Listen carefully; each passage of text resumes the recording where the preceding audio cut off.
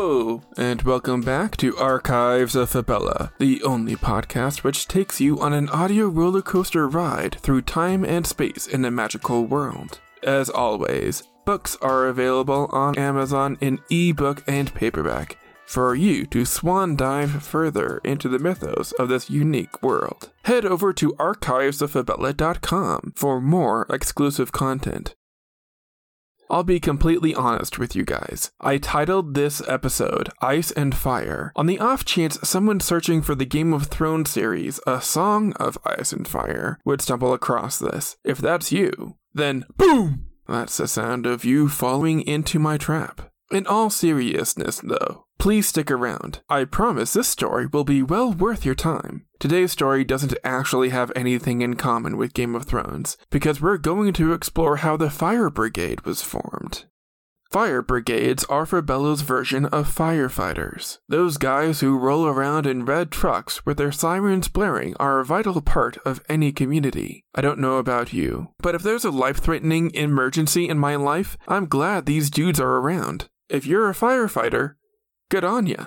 Thank you for serving your community, because that's something I couldn't do, mostly because I'm deathly afraid of fire, and I hear that's kind of a deal breaker. This episode comes at a really interesting time, because the entire West Coast is on fire. Archives of Fabella stands firmly behind these brave souls fighting these blazes, and our thoughts are with everyone who has been impacted by these tragedies. It's interesting to think about what the world would be like if firefighters didn't exist. How would a community deal with an emergency of incredible magnitude without this team of brave heroes to back them up? Furthermore, how does a magical world react to this type of team? Sit back and get comfy, because that's what we're about to explore here in this episode. I'm Dylan Foley, and this is Archives of Fabella.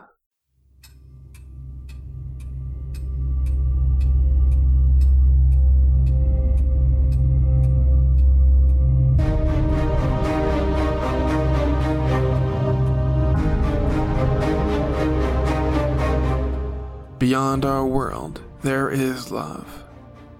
Beyond our world, there is war. Beyond our world, there is life. Beyond our world, there is Fabella.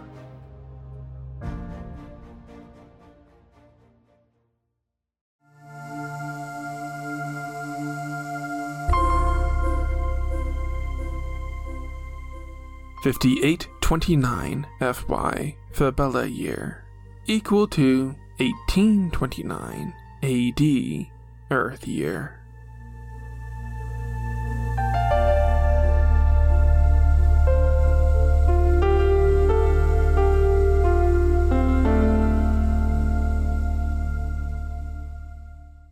The invention of steam-powered accessories and the locomotive ushered in a new age of machines in Fabella. A renaissance of sorts took place as people were able to explore regions prior to which remained unexplored. Cities grew larger under the towering castles of kingdoms as empires developed and nations fortified their boundaries. The city of Ioria was not spared from this new advancement in Fabella's history. Located in the nation of Laxaria, in the far northern reaches of the western continent of Sacria, Ioria's population underwent an unprecedented boom in the mid-Machine Age. Ioria was poised to become one of the largest cities in the world.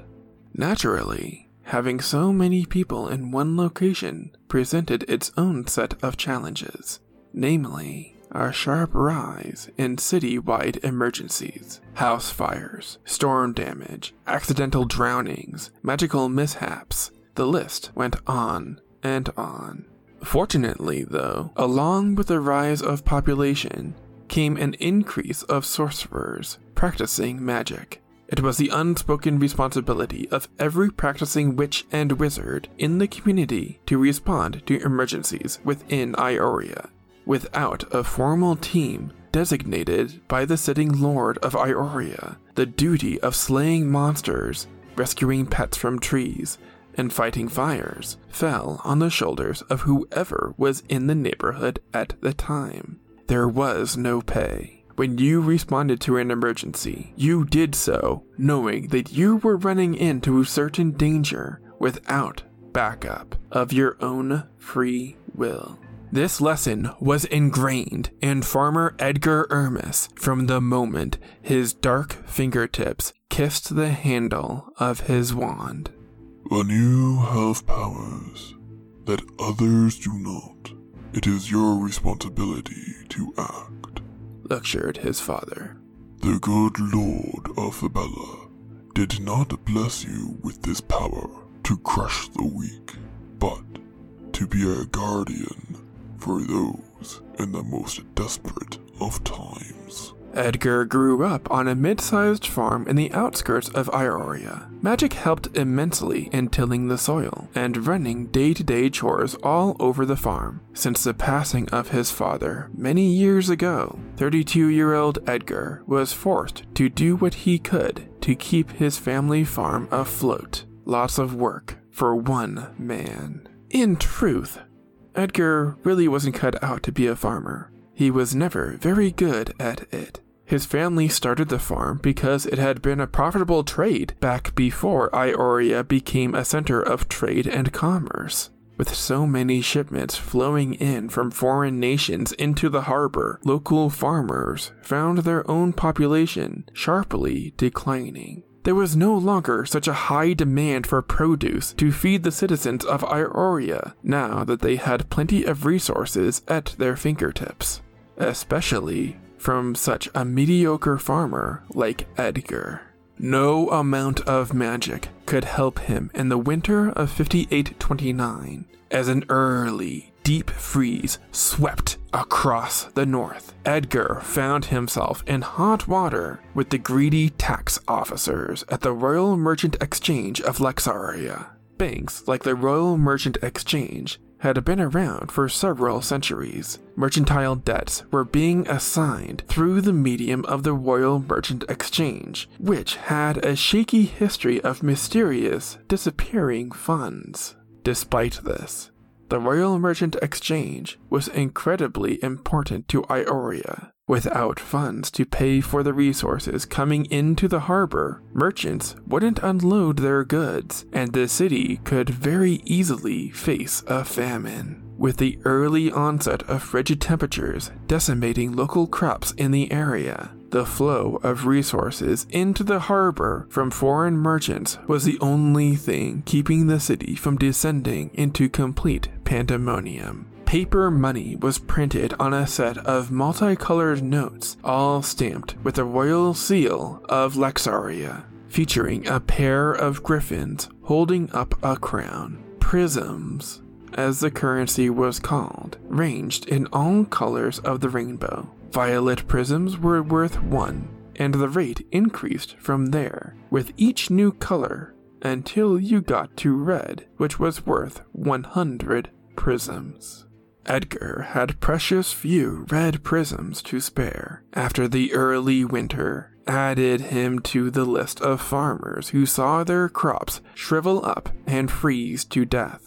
Of the 1,200 bushels he had planned on harvesting, he only got around 200. Without the money he counted on coming in from his harvest, he couldn't cover the debt of taxes he owed to the royal family to pay for the land given to him. "You know the rules," said the goblin tax officer, Lornis Hassar, from the comfy seat behind his desk. "You have to pay for the land allotted to you." I'll get the money. You just need to give me more time, begged Edgar. It wasn't my fault winter came so early. You can't throw us out in the cold. Not my problem. Lornis smoothed back his hair over his pointed ears. Without the funds due to us, I will have to authorize the Iorian military to remove you and your family from the property. My family has lived on this land for years. I grew up there. Edgar did everything possible to get Lornis to take pity on him. I tilled the land. I repaired the roof after a storm blew the tiles off. I feed the livestock every morning. Not once have I ever seen a royal waking up at dawn to help me provide for my family. Why do I owe them money? Because the royal family owns the land, Mr. Hermes, said Lornis as he made a tent with his long fingers. I don't care how much work you and your family have put into the plantation. It doesn't matter if you've been on that land for 1,000 years. Every bit of soil is loaned to you by the Empire of Laxaria. You don't own it. They own it, along with all property on the premises. If you can't pay for it, we have no choice but to remove you and make room for someone who can. A defeated Edgar sat back in his uncomfortable wooden chair. Quite honestly, I don't see what the problem is, Lornis said coolly. Aren't you a wizard? Why couldn't you have just thawed the crops which were frosted over or cast a spell to grow a whole field of fresh vegetables? Edgar often ran into people who didn't understand the limits of magic. The misconception of non-magical people, otherwise known as Sadrus, was that you could do anything with magic. This was far from reality. No spell could just make fresh crops spring up from the ground. If that were possible, being a farmer would be the easiest job in the world. The most Edgar could do was make fruit ripen. Magically ripened produce also had to be eaten immediately, because the spell would wear off after an hour at most. He couldn't bring shriveled berries back from the dead. Additionally, if Edgar had used magic to thaw his crops, it would have destroyed the plants that were already beyond saving. Please, just give me more time, pled Edgar. Lornis struck a match and lit the tobacco in his pipe. I've done all I can do. You haven't done anything, shouted Edgar. Exactly. Lornis shooed the farmer away as he blew smoke rings in the air. Please show yourself out.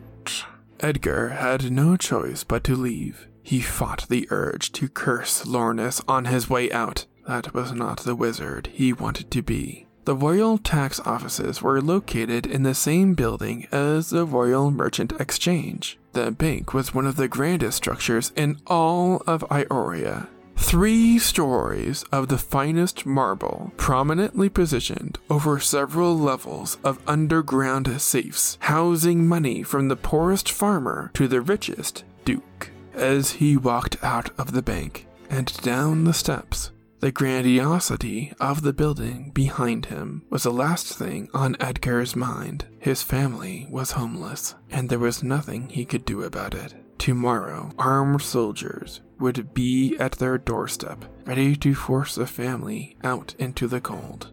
They had nowhere to go. Edgar had failed in his job as a provider. He didn't know how he could go back to his farm and face his wife after this. The bone-chilling cold of winter snuck right through the heavy coat around Edgar's broad shoulders. Snowdrifts, 10 feet high, curved over him. Colossal icicles dangled off every awning. Harpies were forced to land because the air was too cold even for them to fly. Edgar reached beneath the layers of his coat with his chocolate-colored fingers to extract his 12-inch cherry wood wand. It was dirty and smudged, with leftover fingerprints.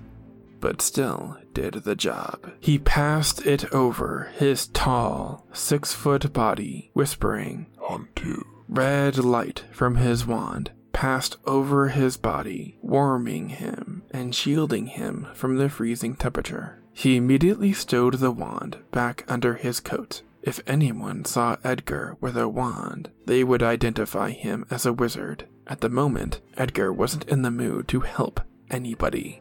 Fire! Edgar stopped dead in his tracks. He spun around to see a stream of people flooding out of the Royal Merchant Exchange building. Halflings were shoved aside, and people were pushed down steps leading out of the bank. Edgar watched in horror as victims were trampled under a stampede of people. Black smoke billowed out of the first-floor windows. Edgar could see fire eating away at the timber over the main entrance, ready to collapse any second.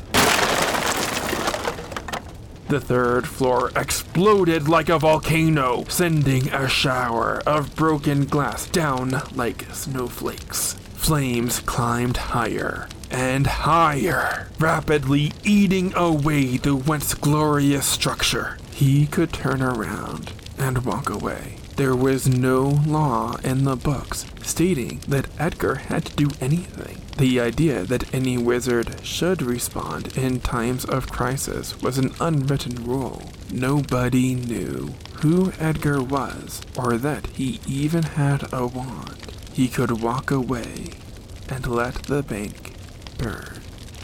Edgar almost did it. He took one step towards the exit, out of the city. Snow crunched under the tread of his boot. This was exactly the moment his father was talking about all those years ago. Edgar had the power and responsibility to do something. There may not have been a law in the books or judges, but there was a law compelling him to serve his community in the Lord of Fabella's book. He knew what he had to do. "Get back!" commanded Edgar to the mob of bystanders and curious onlookers as he launched into a run with his wand held aloft. "Get away from the building!" A troll who had been trampled by the stampede of people exiting the bank lay bleeding on the steps. Edgar rushed forward and picked up the 4-foot hairy blue body. The troll was still breathing, but needed urgent medical attention. Edgar waved his wand over the troll's crushed arms and legs, crying out loud and clear, "Imher!" The crushed bones magically mended themselves under the power of his red light. The troll was still unconscious, confident that he could now move the victim without causing more damage. Edgar heaved the troll over his shoulder and rushed him to safety. "I need a doctor." Edgar called out to the throngs of people. Edgar's magic could only mend bones for about 2 hours. Once the spell wore off, the troll's bones would revert back to their crushed state. Magic was only a quick fix. The troll needed to get to a hospital. The witch, ahead of Edgar, deposited another trampled victim in a wagon stationed off to the side. There was no city-sponsored transports solely responsible for taking the injured to the hospital. Volunteers with wagons and carts were called upon to fill that gap. Edgar raced to the wagon, reaching it just in time as the driver was about to pull away. "Are you going to the hospital?" The dwarf wagon driver nodded in the affirmative. Edgar deposited the troll in the wagon without another word. A deafening crash pulled Edgar's attention back to the bank just as the wagon clattered away over the cobblestone street. The timbers over the main entrance to the bank had finally collapsed, blocking escape for people still trapped inside. The scene descended into complete and utter chaos. Edgar counted no less than 20 witches and wizards racing to the blaze, trying to put out the fire with any spell they could think of. More were arriving every minute. There was no one in charge, so everyone thought that they were the leader. Conflicting commands were shouted back and forth. There was no crowd control at all, as bystanders kept placing themselves in the path of falling debris and getting in the way of emergency responders. There was no organization, only chaos. Abubanus! Edgar summoned a powerful burst of water from his wand at the flames as they tore into the main entrance of the bank. Flames worked their way down the timbers outside.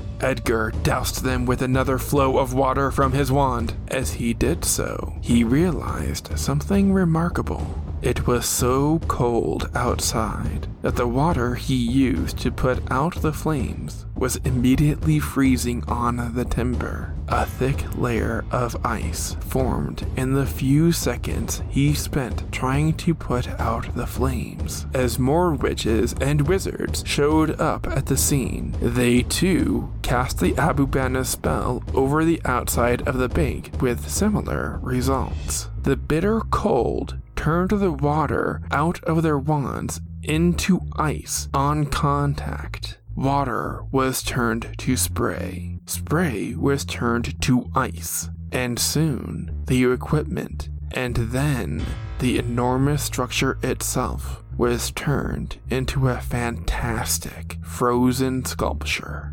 Edgar stopped pouring water over the flames and stepped back to see the bank marvelously sheathed in ice, with the blaze of timbers within still red hot. He watched with nervous enchantment as glowing embers were tossed into the sky, almost indistinguishable from the snowflakes, also drifting down over the bleak scene. The ice settled over the bank building in a gleaming sheath of white that made the fire a wonderful thing to see. Ice converted the building into a fantastic palace with rainbows arcing at every turn as the setting sun filtered through the spray and smoke. Ice seemed to form in the very air. It settled into cloaks over the spellcasters themselves, as they had to be chopped and thawed out from time to time so that they might go on with the work. Stop spraying water. You're just adding to the ice, shouted Edgar, but nobody listened to him. Edgar could only watch in mystified horror as the ice fortified its hold over the building until it became a towering white ghost. Sorcerers around him started discussing other methods of fighting the fire. Couldn't we just repair the timbers? You can't repair something with magic that wasn't magically damaged, said Edgar. Who asked you? Interrogated one of the wizards, hunched together in a pack of followers dumb as rocks. Edgar averted his eyes and turned his attention back to the ongoing disaster. Wheels clattered over the cobblestone street as a gilded carriage pulled by 4 unicorns arrived on the scene. The doors to the carriage swung open as Entic servants rolled out a carpet, while the troll driver of the carriage announced loud and clear, "Introducing the Honorable Duke Tybus of Ioria." Edgar couldn't help letting loose a groan. Duke Tybus was the highest member of the royal family in Ioria. The entire city was under his rule. The taxes that Edgar couldn't pay all went into this guy's pockets. Born with a silver spoon in his mouth, Edgar wasn't sure Duke Tybus had been out of his palace for years. Duke Tybus stepped out of his carriage in a pair of slippers and an ornate robe around his shoulders, hardly the best dress for the frigid winter weather. He was an elf of about 60 years old, with thin, green hair hugging his scalp and droopy blue eyes. The loose skin from his double chin flapped in the breeze like a flag. His mouth practically dropped to the cold, hard ground when he caught sight of the bank encased in ice. What the hell is going on here?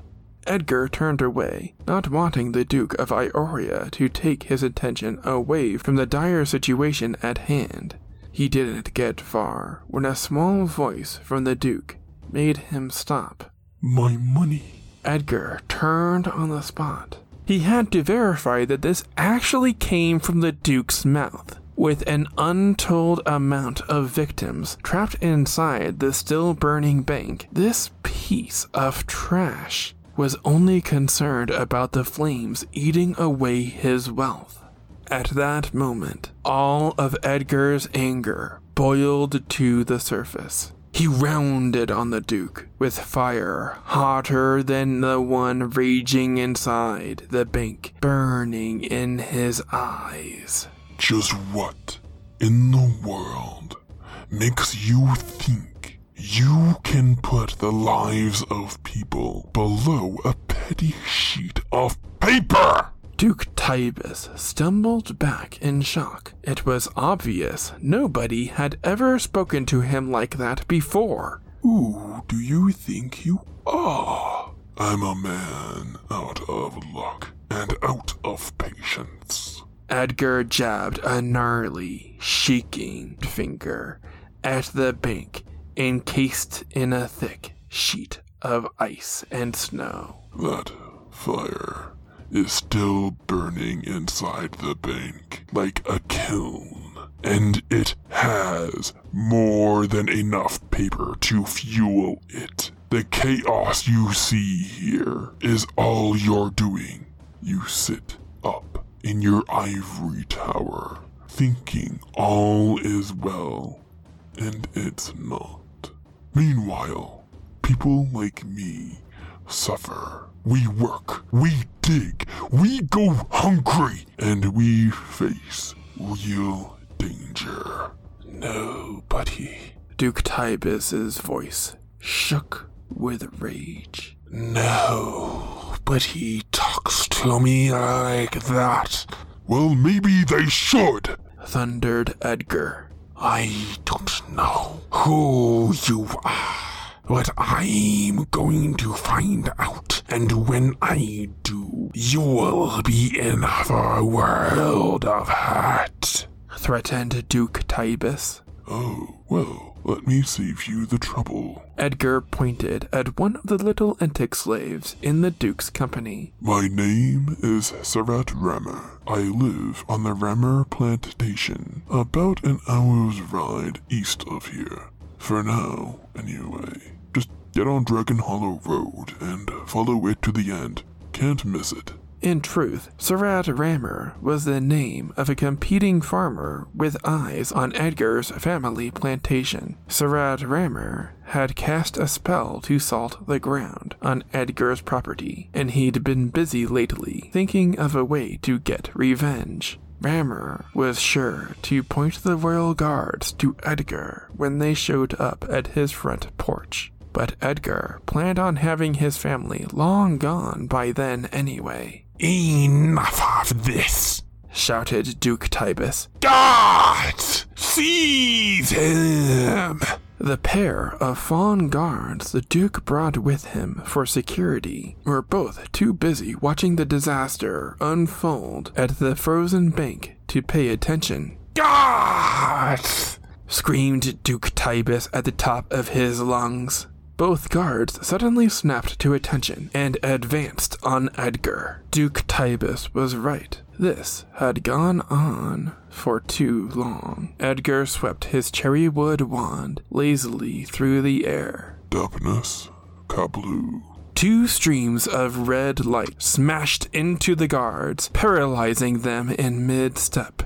Edgar followed up his enchantment with the heating spell so that the guards wouldn't freeze to death. Duke Tybus stared at the scene, flabbergasted. You just turned a wand on royal officers. Oops, followed Edgar dryly. That's worth life in prison, shouted Duke Tybus. You'll have to catch me first, quipped Edgar. It became clear to him that continued exposure to Duke Tybus was bad for his health. Edgar had gone a bit overboard, yes, but his motivation was pure. Darker wizards than he had done far worse to people in the past. A paralyzing spell hardly made him an evil titan, but he'd be hard-pressed to find a judge who would see it that way. It was lucky for him he'd already shifted the blame to Surat Rammer. Edgar turned on his heel and marched back to the bank. "Where are you going?" demanded Duke Tybus. "Inside." Edgar had settled on the decision to head inside as the word left his mouth. It was the only way to fight back the blaze and rescue those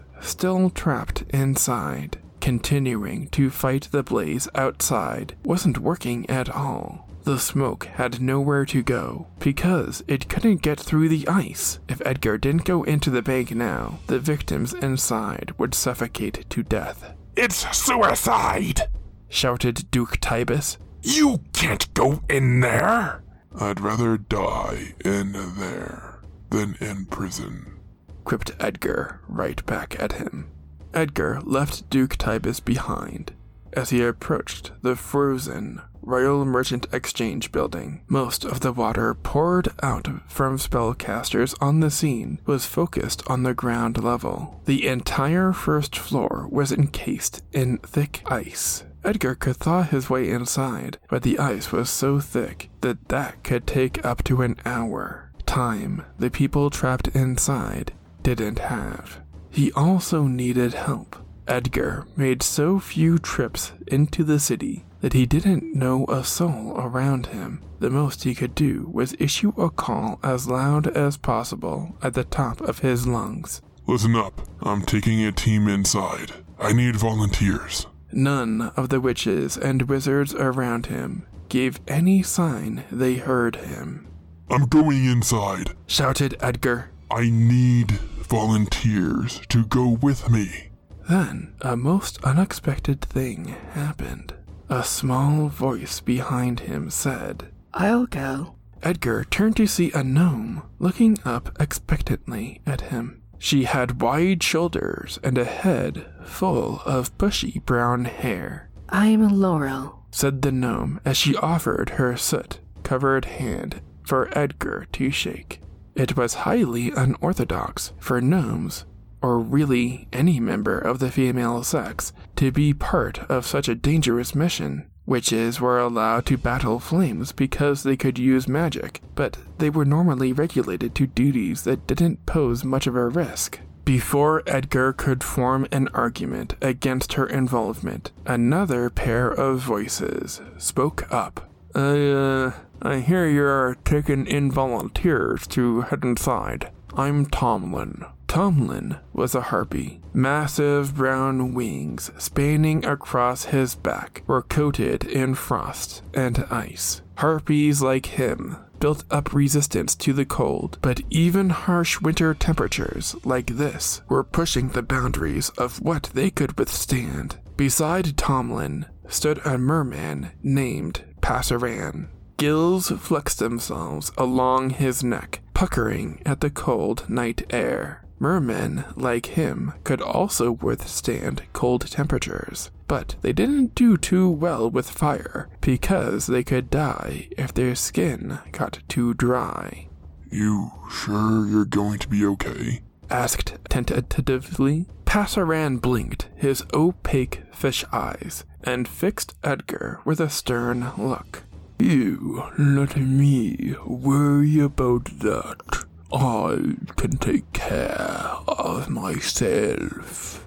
Edgar could tell Passaran wasn't someone to be angered, lest he wanted to feel the merman's wrath. No other volunteers stepped up. It would just be the four of them. Stout Laurel, the gnome, powerful Tomlin, the harpy, and prickly Passaran, the merman. Theirs was a motley crew, to be sure, but Edgar didn't have enough people pledging to follow him inside to turn them away. Laurel tightened the buttons on her green overcoat. The ice around the 3rd floor is thinner. We can use the floating bubble charm to get up there, but I'm going to need someone to blow out the window if I'm going first. I can handle that, volunteered Edgar. If I position myself on the balcony of the hotel next door, I should be able to get a good angle to blow out the window. There's going to be a lot of smoke, cautioned Passaran. We should all be ready to pass the clean air spell. Right, agreed Edgar. We'll trade off with the spell if any of us need to cast another enchantment. Nobody splits off to go it alone. We work in pairs. Me and Passaran, Tomlin and Laurel. Everyone nodded in an agreement, committing themselves to working as a team of strangers. Listen. Edgar had never taken command of anything before. It felt kind of good to know he had a team behind him. We may not know each other, but I'll trust you with my life if you'll trust me with yours. People are dying in there, and their lives are a hell of a lot more important than any differences we may have. Let's work together and get through this crisis. Tomlin surveyed the window Laurel wanted to use as an entrance. The window is too narrow for me. I'll have to go in through the roof entrance and meet you lot. We'll be waiting for you on the 3rd level. Stay safe, said Edgar. Edgar and Passaran used a floating bubble spell to get themselves up to the 3rd floor balcony of the hotel next door. Meanwhile, Tomlin flew up to the roof, where there was an entrance leading down into the bank. Laurel positioned herself in the alleyway below, ready to float up to the 3rd floor window. What's your normal job? Asked Passaran as his boots touched down on the snow-covered balcony. Farmer, responded Edgar. You? Architect, replied Passaran. I design buildings. We may have to put your experience to work, said Edgar before directing his wand at the window in front of him and shouting, Hapudu! The window exploded in a shower of shattering glass. As expected, a plume of dark black smoke burst out of the open window, climbing high up against the facade of the bank. Laurel floated up in a magical green bubble. Passaran used a spell to clear away smoke so she could see her way in. As Laurel reached the gaping window, Edgar could clearly see that their plan wasn't going to work. The diameter of the bubble around Laurel was too big for the window frame. She tried to force her way inside, but only managed to bounce off the frozen exterior.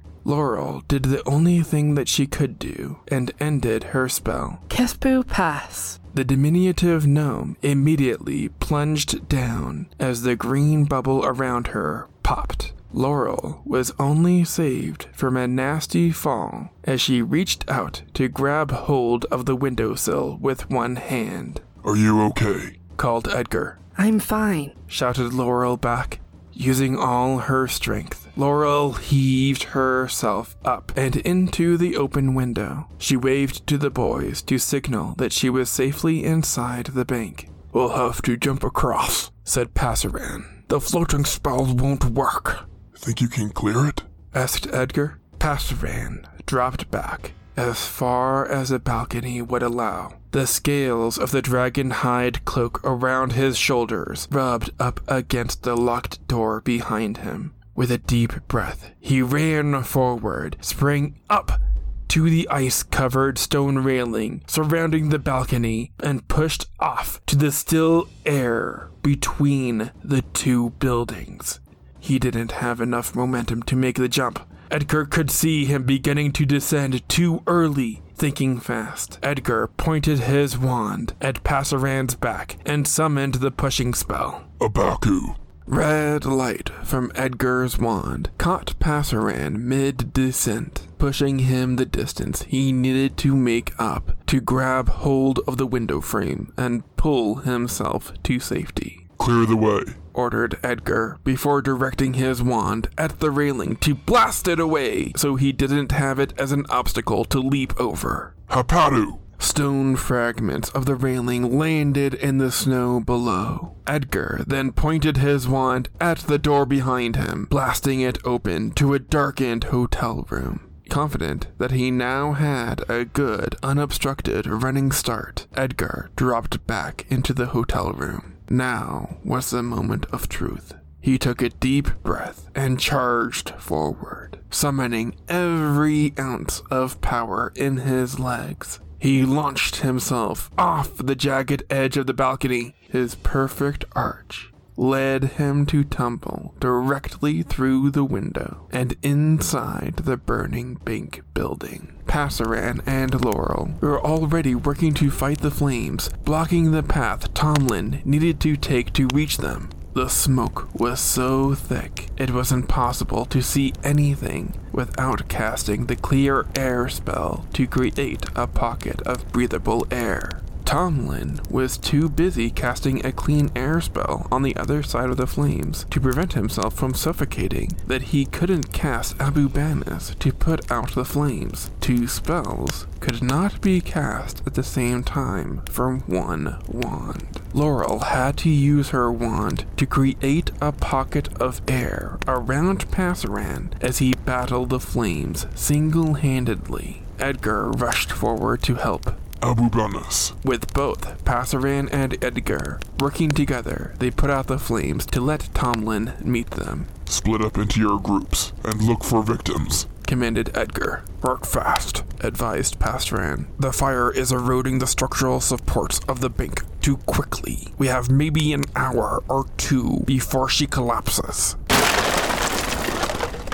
A burning timber fell behind the quartet. Maybe less, added Passaran dryly. Edgar cast the clean air spell over himself and Passaran as the two of them took off through the bank. They stuck close to each other, calling out loudly to the smoke-filled building. Blackened walls hissed like 100 snakes in the smoky darkness. Waves of flames churned over the ceiling like a burning ocean. Edgar couldn't help feeling horrified and lost in wonder at the same time. Is anyone here? Shouted Edgar into the dense smoke. We are here to rescue you.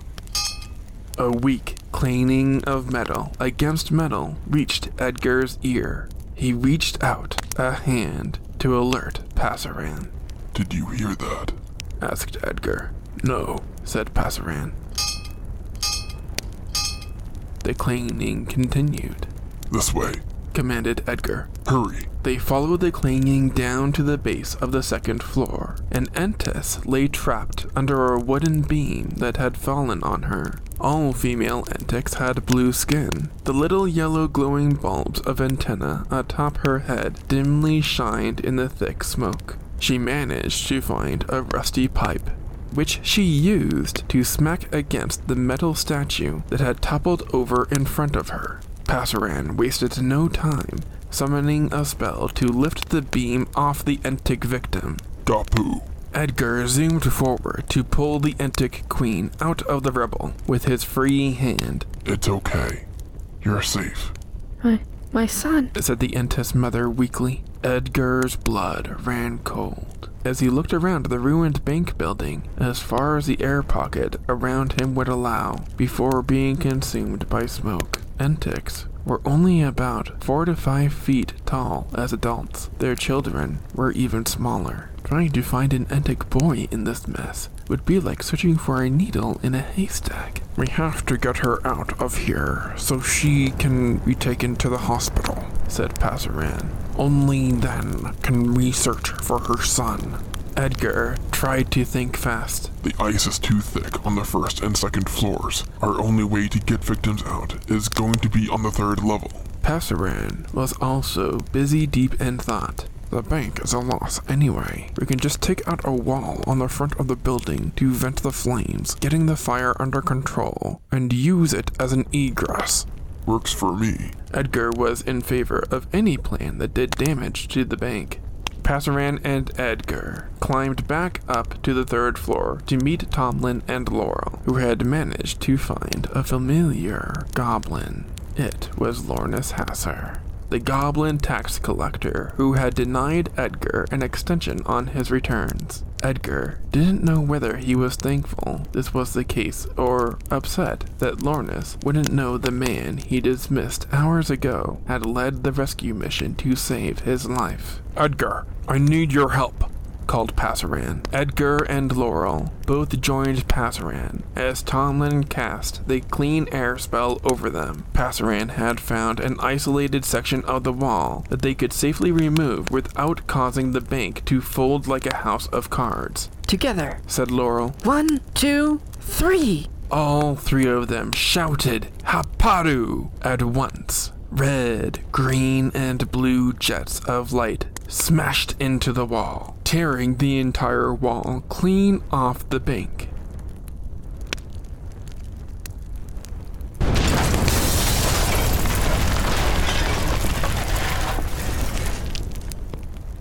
Wizards and witches under the area had to scatter as the wall crumbled to the ground. Edgar and Tomlin tossed the Entic and Lornis Hasser out of the gaping hole in the side of the building. Spellcasters outside used magic to slow the victims' descent so that they were gently nestled into wagons, waiting to whisk them off to a hospital. Through the hole in the bank, Edgar could clearly see Duke Typus's stunned face, with his mouth gaping open in shock. They shared a brief glance as thick with tension as the black smoke inside the bank. Edgar turned around to head back down to the lower levels of the bank with Passaran. Everywhere they went, they found someone raising their hands in the air, crying, "Help me, help me."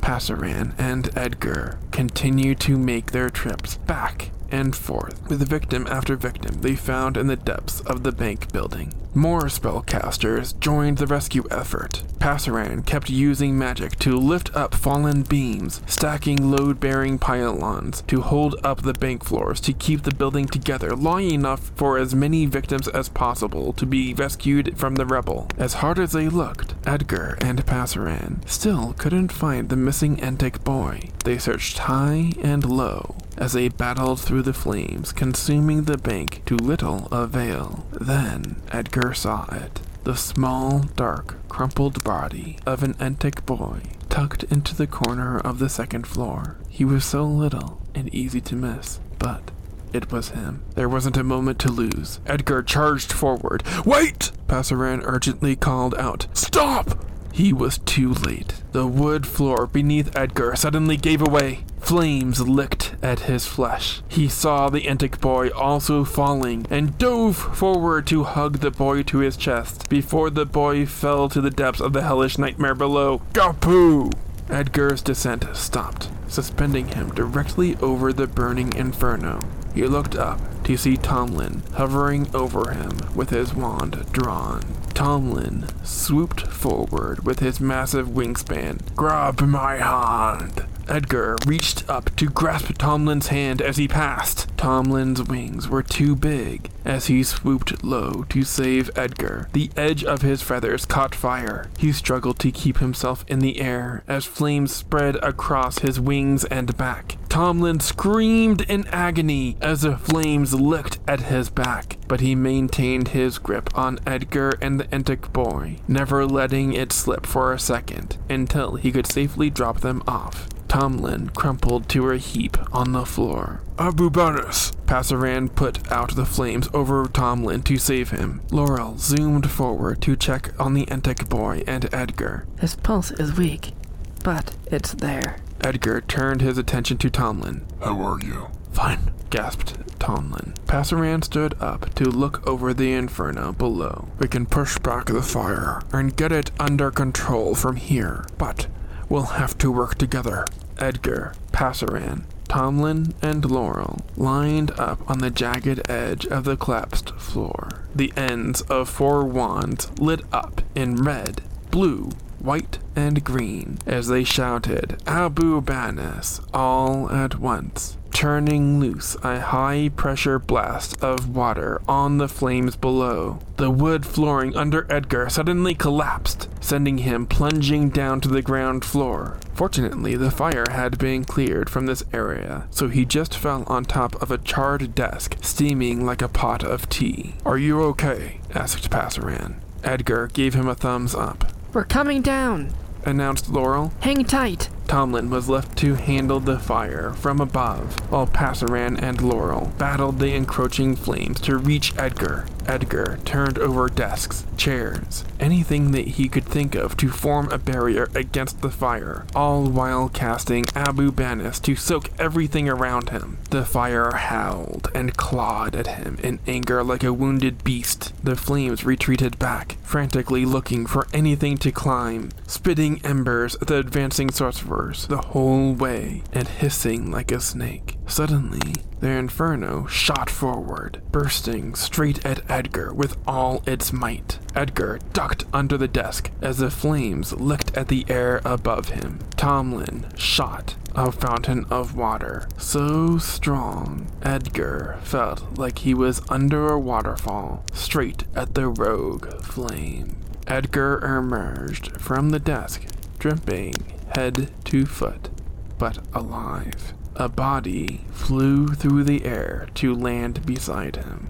It took Edgar a minute to recognize Laurel. Passaran had thrown her over the line of fire, blocking off their stairway. "Couldn't let you have all the fun," quipped Laurel. Edgar felt like an icicle. "Glad you could join me." Edgar and Laurel cast Abu Banis over the flames, blocking the stairwell to clear a path for Passaran. There were no longer any flames behind them. All that remained was a dying inferno in front. "One more burst from the four of us. That's all it needs." Edgar climbed atop a desk.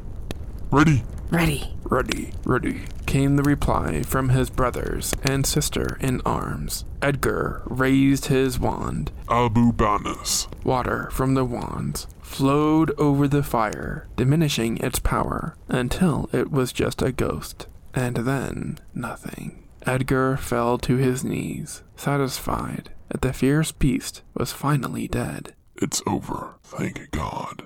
It's over.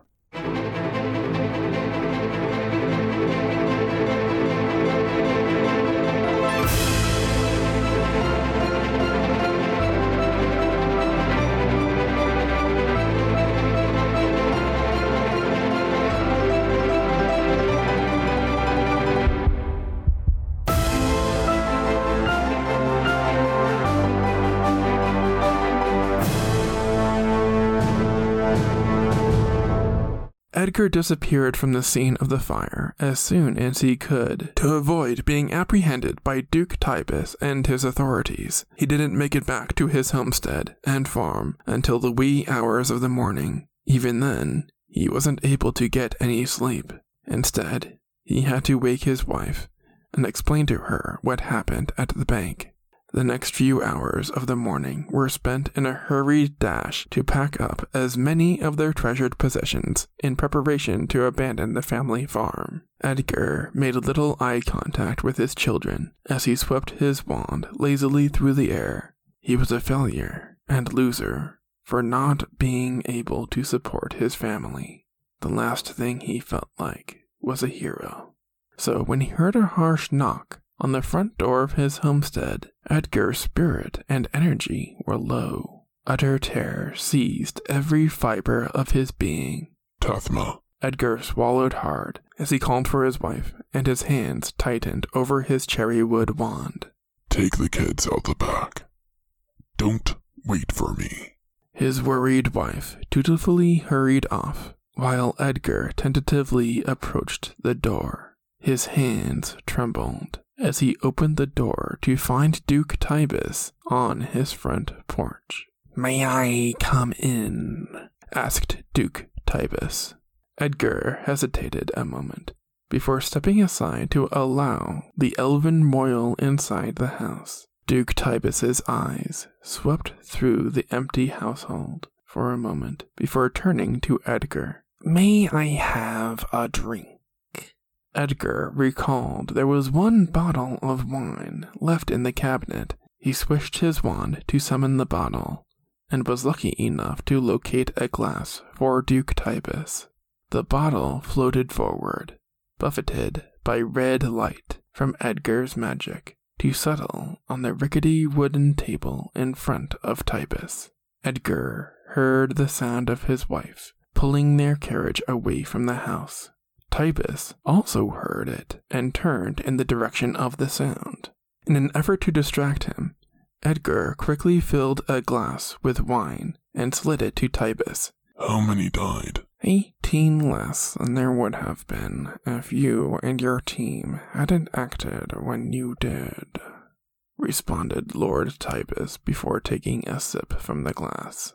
The door suddenly swung open and allowed one of the law enforcement wardens on Tybus's service inside, along with the wintry chill of the air. My lord, we caught the family trying to escape. Sure enough, Edgar's wife and 5 children were brought inside by wardens. Bring them forward, commanded Duke Tybus. I wish the whole family to hear what I have to say.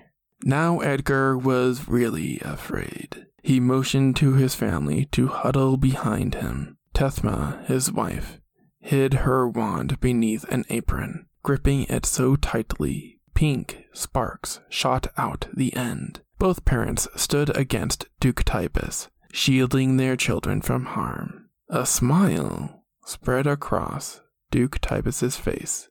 All your debts are forgiven. After what you did, your family is free to stay. Edgar stared at Duke Tybus with a speechless look of utter astonishment on his face.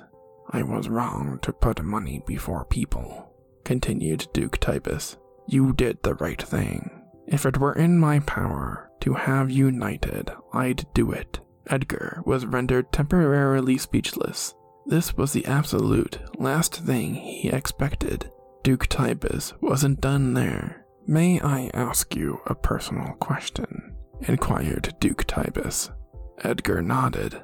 Duke Tybus downed the last of the wine. Do you like being a farmer? It's what my family has always done, responded Edgar. But is it what you want to do? Pressed Duke Tybus. Edgar wasn't entirely sure what the Duke was getting at, and truthfully answered, No, I don't like being a farmer. I'm not any good at it, but I don't know how to do anything else. Duke Tybus straightened up in place. Well, perhaps we can find a different role in society for you. Edgar couldn't be more confused. I don't follow. What happened at the bank can't happen again. Duke Tybus fixed Edgar with a steely-eyed glare. When I arrived at the bank yesterday, I saw disorganization and frantic people without leadership. Less lives would have been lost, and we would have been able to stop the fire sooner if we had an organized brigade of people dedicated to fighting the blaze. The city is growing. Calamities like this are rising, and it's only going to get worse if we don't do something about it. What do you have in mind? Asked Edgar. I want to create a team. Duke Tybus rose as he towered over Edgar. A fire brigade made up of heroes like yourself to protect people in harm's way. If you'd consent, I'd like you to lead it. Edgar couldn't agree fast enough as his spirit soared. When do we start?